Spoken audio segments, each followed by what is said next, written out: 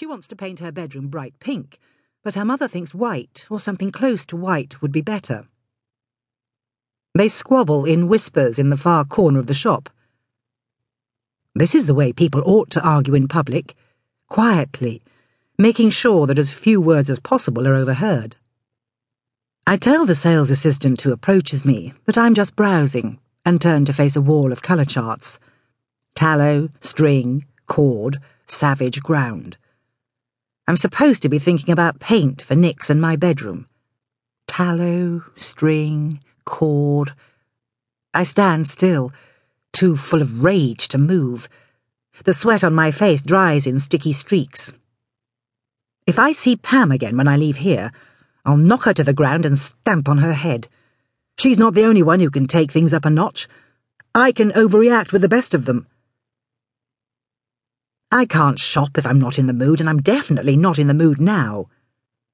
I leave the chilled air of Farrow and Bull behind me and head back out into the heat, embarrassed by how shaken I feel. I scan Cadogan Street in both directions, but there is no sign of Pam. I probably wouldn't knock her to the ground. In fact, I definitely wouldn't. But it makes me feel better to imagine for a few seconds that I am the sort of person who strikes quickly and ruthlessly. The multi-storey car park is on the other side of town on Jimson Street. I sigh, knowing I'll be dripping with sweat by the time I get there. As I walk, I rummage in my handbag for the ticket I need to feed into the pay station slot. I can't find it. I try the zipped side pocket, but it's not there either. And I've forgotten yet again to make a note of where I left my car, on what level and in which colour zone. I am always in too much of a hurry, trying to squeeze in a shopping trip that has been endlessly postponed and has finally become an emergency between work and collecting the children. Is there something about work I need to remember or arrange? My mind rushes ahead of itself, panicking before any cause for panic has been established. Do I remember where I put the scoping study I did for Gilsonan?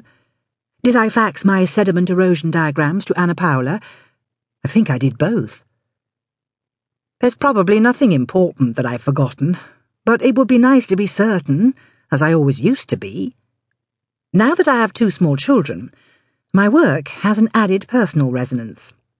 Every time I talk or write about Venice's lagoon losing dangerous amounts of the sediment it needs to keep it healthy, I find myself identifying with the damn thing. 2 strong currents called Zoe and Jake, aged 4 and 2, are sluicing important things from my brain that I will never be able to retrieve, and replacing them with thoughts about Barbie and Calpol.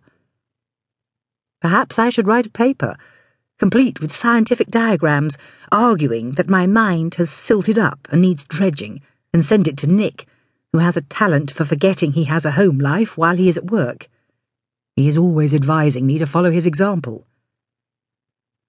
Only 40 minutes to get to nursery before it closes, and I'm going to waste 15 of those running up and down concrete ramps, panting, growling through gritted teeth at the rows of cars that stubbornly refuse to be my black Ford Galaxy. And then, because I've lost my ticket, I'll have to find an official and bribe him to raise the barrier to let me out.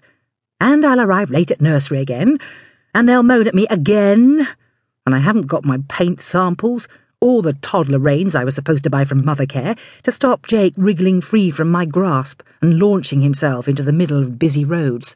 And I can't come into Rawnsley again for at least a week, because the Consorzio people are arriving tomorrow, and I'll be too busy at work. Something hits me hard under my right arm, whacking into my ribs, propelling me sharply to the left. I reel on the curb, trying to stay upright, but I lose my balance. The tarmac of the road is on a slant, tilting, rising up to meet me. Behind me, a voice yells, "Watch out, love! Watch!" My mind, which was hurtling in the direction of anticipated future catastrophes, screeches to a halt as my body falls. I see the bus coming, almost on top of me already, but I can't move out of its path.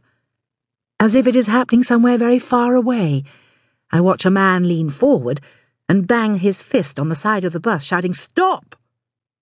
There's no time. The bus is too close and it isn't slowing down.